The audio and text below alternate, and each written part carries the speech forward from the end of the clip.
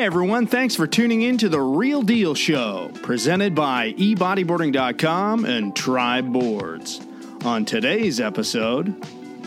There was a time where I was trying to renegotiate a contract. Yeah. And told him this was my livelihood, and he's like, fuck that. If anybody's trying to make a living out of bodyboarding, you're fucked. So I was like, what is he talking about? Good morning, everybody. Welcome to The Real Deal Show. Jay Reale here. And the man sitting next to me might be familiar to you. He is, let's call him the king of all bodyboarding media. I think Howard Stern got the term king of all media, but you're the king of bodyboarding media. This is none other than Manny Vargas. How's it going this morning, Manny? Pretty good. And don't worry, I am not wearing chaps showing my ass like Howard did. But no, I appreciate you taking the time and sitting down with me. Well, I had to sit down with you because, Manny, I was on your podcast a few years ago, maybe 3 years ago, I'm not sure. And you interviewed me, you interviewed my wife, and I thought, has anybody ever interviewed Manny on a podcast? Has that ever happened? Oh my gosh. Not necessarily a podcast. Mumbles, Dion out in South Africa. He had a little short clips, and he asked me a few questions. But as far as a podcast or a show, I don't know. Well, okay, let's say this is your first ever podcast. Yes, I hold that distinction. So, Manny has interviewed so many people. I've listened to your podcast for a long time. By the way, it's called Boog Life, right, Manny? You want to give a plug to your podcast? Yeah, booglife.com. It started about, 3 years ago. And I was on the fence of doing it. And then some Australian guy, Dan Taylor, he's like, man, you fucking do it. I'll be your first guy. And he's still there. And I'm stoked. Right on. Yeah. There's also Le Boogie, and there's Riptide's on a podcast. Patty Serrano even did one many, many years ago. I don't know if you remember that. Maybe 12 years ago, she used to do a podcast series. So this is a well-worn path, but just a new twist on it. But what I wanted to do, Manny, is kind of talk about your whole existence. Let's say going all the way back to your early days in Imperial Beach, growing up in the southwestern corner of the United States. Yeah. And here you are today in 2021, an entrepreneur with several different businesses running right now that you've basically built from the ground up. So let's start with your beginnings. You're from Imperial Beach. You have a huge family. Talk about that. Yeah, your typical traditional Mexican family. There was 30 kids in my. I'm kidding. There were seven. There were 7 boys. Both of my parents were together, until my dad passed away about 5 years ago. But we were pretty deep as far as having siblings, and it was the 1-2 above me that brought home a Maury Boogie 139 red edge with 2 skegs on the bottom. And I was in full little league baseball mode. I was ready to be a pro baseball player because that's what my dad wanted. He had a 1 in 7 chance to have one of his boys to become a baseball player, and so I was next in line to go that route. But then I got my hands on a boogie board. Hold on, what position? What was your specialty in baseball?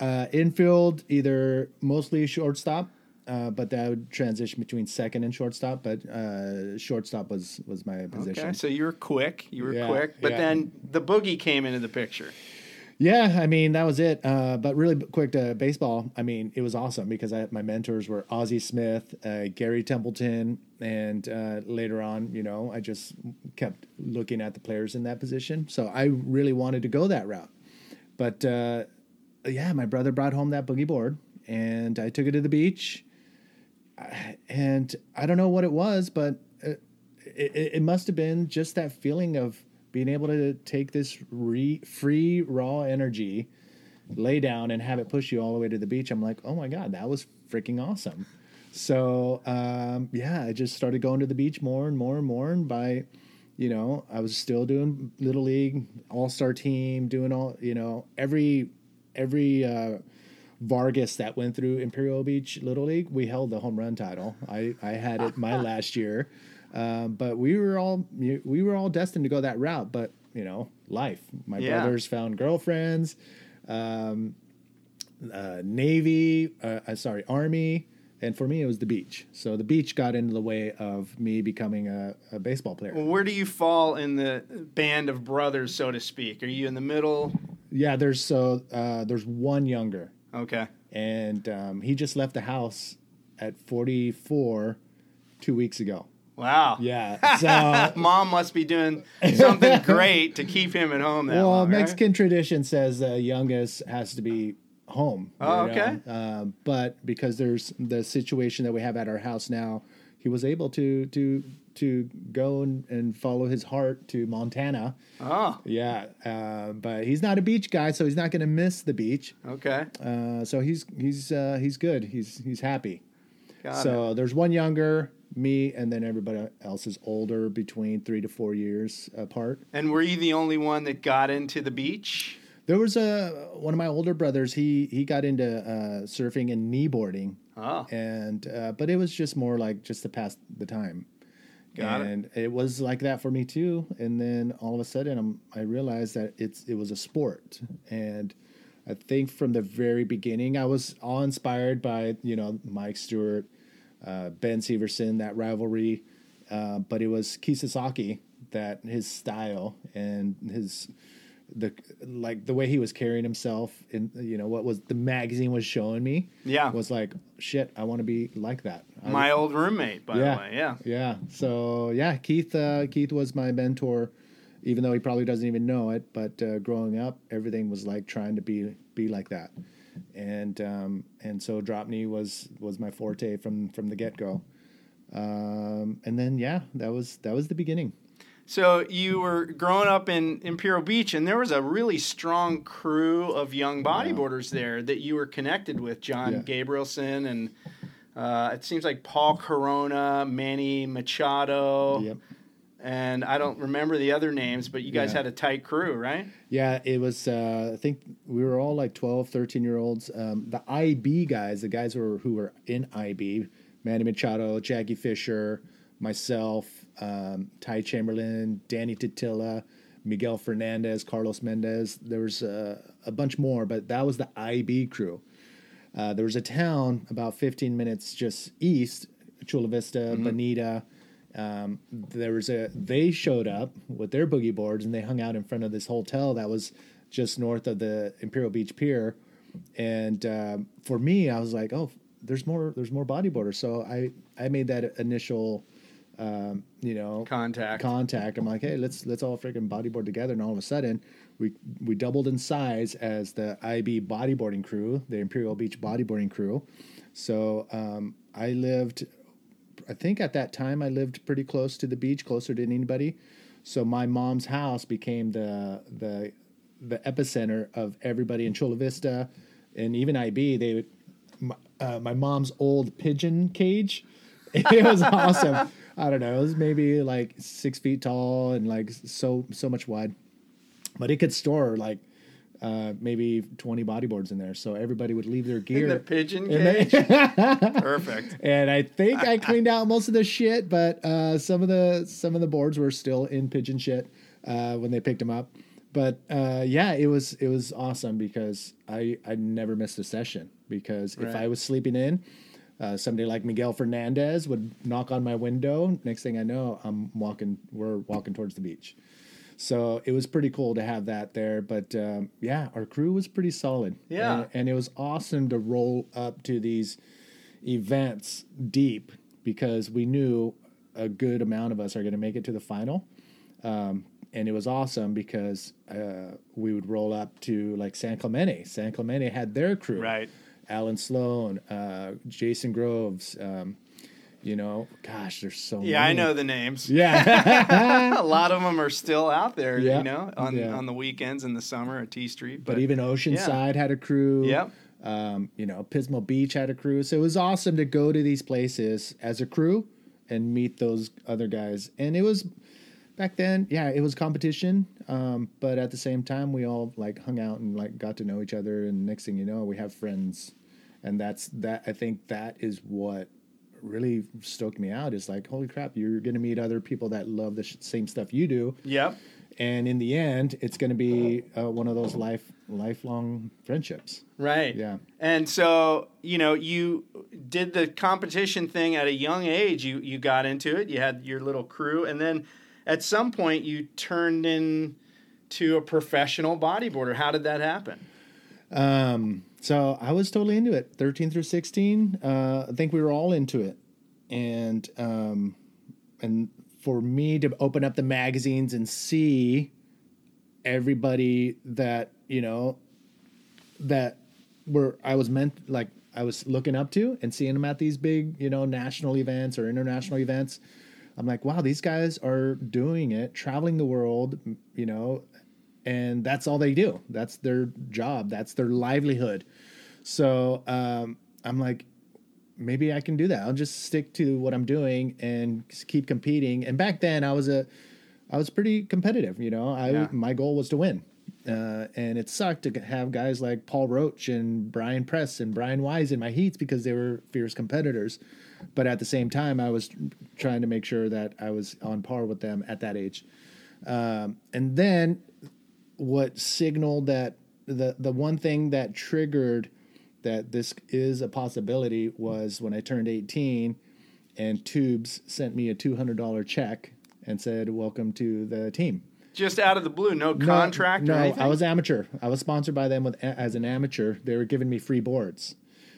It came with a contract, but that $200 check was like, holy shit. And now I'm getting paid to bodyboard. Yeah. And dreams do come true. Yeah. So that $200 check, I wish I would have taken a photo of it or whatever and held on to that, because that was the beginning of, a 20-year, actually, no, until now. Yeah. That was the beginning. So thank you, Ben and Buzz over at Tubes, for making that happen. But if you know Tubes and you know Buzz, there's a thing we're talking about. And, but I think what he was worried about is people losing sight of what surfing was all about, or wave riding was all about. Oh, right. That He's was one of those old school guys. Yeah. It's like, man, the commercialization. Exactly. It's a bunch of BS, right? Yeah. But that actually helped me too, because I didn't want to lose that. I didn't want to lose the purpose of bodyboarding, riding waves. Yeah. Because you can get lost and you can go that route where it's like you're doing it for a different reason, and that's just get a paycheck. Right. But for me, I took note and made sure that every experience that I had during bodyboarding was something that's going to be, cherished and, something very valuable. Yeah. Well, by the way, Tubes, the name, two B's, Ben and Buzz were the guys that started it, right? So they thought two B's, Tubes. Yep. Right? A lot of people don't know that little factoid. Yeah. And it worked. It worked because Tubes, everybody wants Tubes. Right. Yeah. Right. So, yeah. So you had this career in pro bodyboarding, and you started spending your winters on the North Shore. We all did that when we were pro bodyboarders.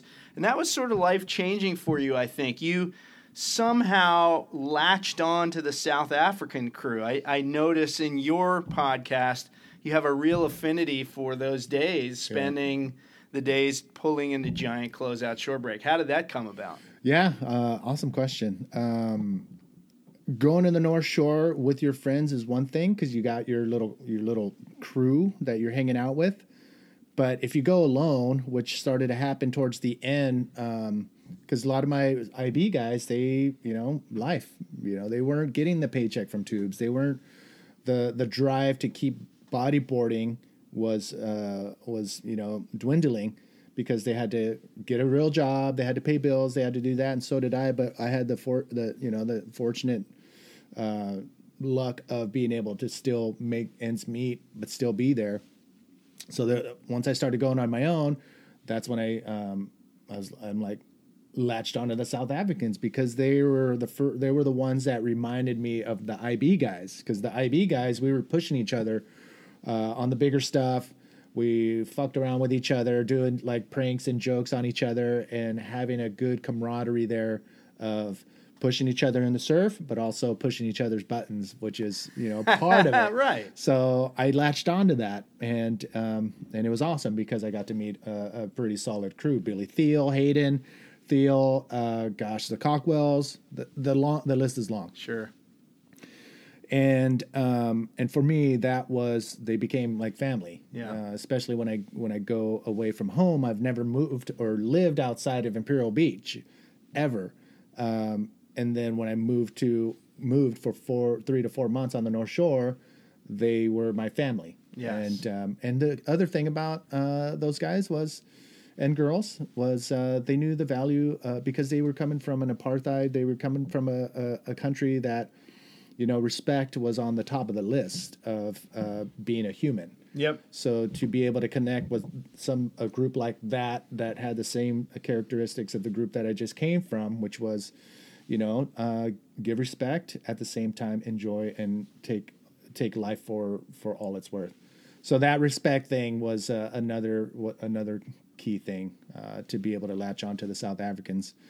I know there's a lot of other bodyboarders out there that have that too, but the timing was for me to line up with those guys. Yeah. Yeah, so that's how that happened. And so you had a great career as a pro bodyboarder. You get to travel a lot, obviously. Yeah. You got to hang with some great people, have some amazing experiences.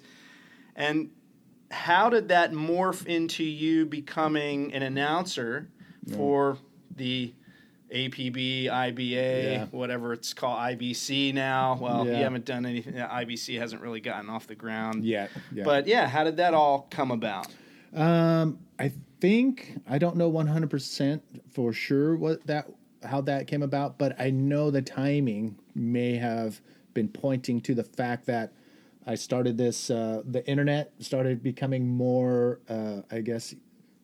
efficient with being able to stream live. Yep. So I grasped onto that, and there was a platform. Gosh, I forgot what it was called, but I started doing these live bodyboarding shows called Bodyboarding Live. Ross McBride, Roach, Mike Lapierre, Lou Down, yes, Omar Leone. This whole little I remember those. Yeah, for sure. It was a shit lot show. Of beer drinking. Yes, it was freaking chaos. I mean, it was pretty much just an extension of No Friends. Sure. It's like we're just showcasing the lifestyle of things, and it was awesome because I had guys like Mike Lapierre who would come on and be a part of it because I couldn't do it all on my own. Right. But I was directing it and making sure stuff was happening on Bodyboarding Live. And I think at that time, I may have just backed off a little bit because the shows were still available to watch. But I started looking at, okay, this is not profitable. I'm not paying, because I was married and I had to make sure I was bringing in my share. Sure. So you spent a lot of time on it, not getting any financial gain out of it. So you probably said, I got to find a better way to use my time where I can generate income, right? And I think that's just shortly after I threw in the hat on that. I get a call from Greg Taylor and a couple other guys who were pushing for the IBA to come out and do a world tour. But they wanted to do a prototype, a test run with an event at the Fronton on 2010, and they called me up because I think people knew that I had this live show going on. I think we did close to 40 shows. Wow. Yeah, it was work and a lot of time. Heck yeah. But I think because of that, they saw that I was already on the mic. I was already speaking on the mic. I can, be okay in front of the camera. Sure. So they're like, well, this guy's doing that. Why don't we give him a shout and give him a try? And that was October 2010. Next thing I know, I'm on a plane to the Canary Islands, and that's how that started. And it was pretty cool. It was Red Bull. God, I'm not going to go deep into details, but after that show, which was, I think, on Red Bull, I think Red Bull and YouTube were fighting for the contract of the IBA. Oh. And the people in charge went with YouTube because the numbers looked better, quicker. but I think in the long run, it would have been better. But you don't know. To stick with Red Bull, who knows? Yeah, it's all hindsight. But that's how that whole chapter started. Yeah. So you did announcing on the World Bodyboarding Tour for how many years? I think 2011 and 2012 were the first two full years, and I do have to say that if I'm more color, I can talk about what it was like partying with Jeff Hubbard, and I know I can talk about his style and everything, but it's guys like you and Action Jackson who would come on as co-hosts, and we that complimentary commentating worked awesome because the history would come in from that angle, but it was 2 years, 2011, 2012, and then maybe 2014 and 15 or 13 and 14 where the APB reignited as the world tour, and it was awesome. It was awesome to be able to work with. So much work goes into these events that a lot of people don't see. And so when I hear a complaint that the audio isn't, good, I'm like, fuck, do you know how much time it just took to get to this point? I mean, the running Ethernet cables from like 200 yards away just to be able to have internet on this fucking island. Nobody understands the nitty gritty, right? The behind the scenes. Yeah. And God, man, Alex Leone and Teza McKenna were the two hardest working people I've seen, put their heart and soul and sweat into making something happen. Sure. And it just sucks when people don't see that amount of work that goes into it. Well, I did one event in 2013 in Rio. I did the Rio Pro with Steve Jackson, and I saw the infrastructure involved in just the webcast side of things. It was insane. Yeah. So, I mean, you saw it every time. It's insane. People don't realize it. Yeah. So when we drop the feed, if you only knew what the panic that goes on. I mean, there's like in Chile, there's one director, I swear, when the feed dropped, I think I heard maybe 30 F-bombs in like 15 seconds. It was in Spanish. Yeah, sure. So yeah, it's intense, man. Yeah. And I give props to the Snakes and Ladder crew from the IBA days. Those guys were super professional, and they with an open checkbook, they picked the right guys to be able to put this thing together. And I mean, if I win the lottery, millions of dollars, I would be hiring that crew again because they were solid. But it was an awesome run. Yeah, I hope the IBC does come about again, because I would like to choose which events to go to. Sure. But those are fun. Yeah. Those are fun, and I love being able to talk about what I see. That's all we're doing. Is just talking about what we see happening in front of us. Okay. Yeah. So we're going to do this as a two-parter. I'm going to wrap this one up. Oh, yeah. And then we're going to continue on. So, folks, that's it for part one. Let me talk about this real quick. We're going to pick up part two, like right now. Oh, perfect. I'm going to end part one. Got it. And you can watch part two whenever you want. So thanks again to Manny V for part one. Folks, click around, give your likes and comments on the YouTube version, and for the audio podcast, listen in for part two. We're going to get into more stuff shortly. All right. See ya. Yeah.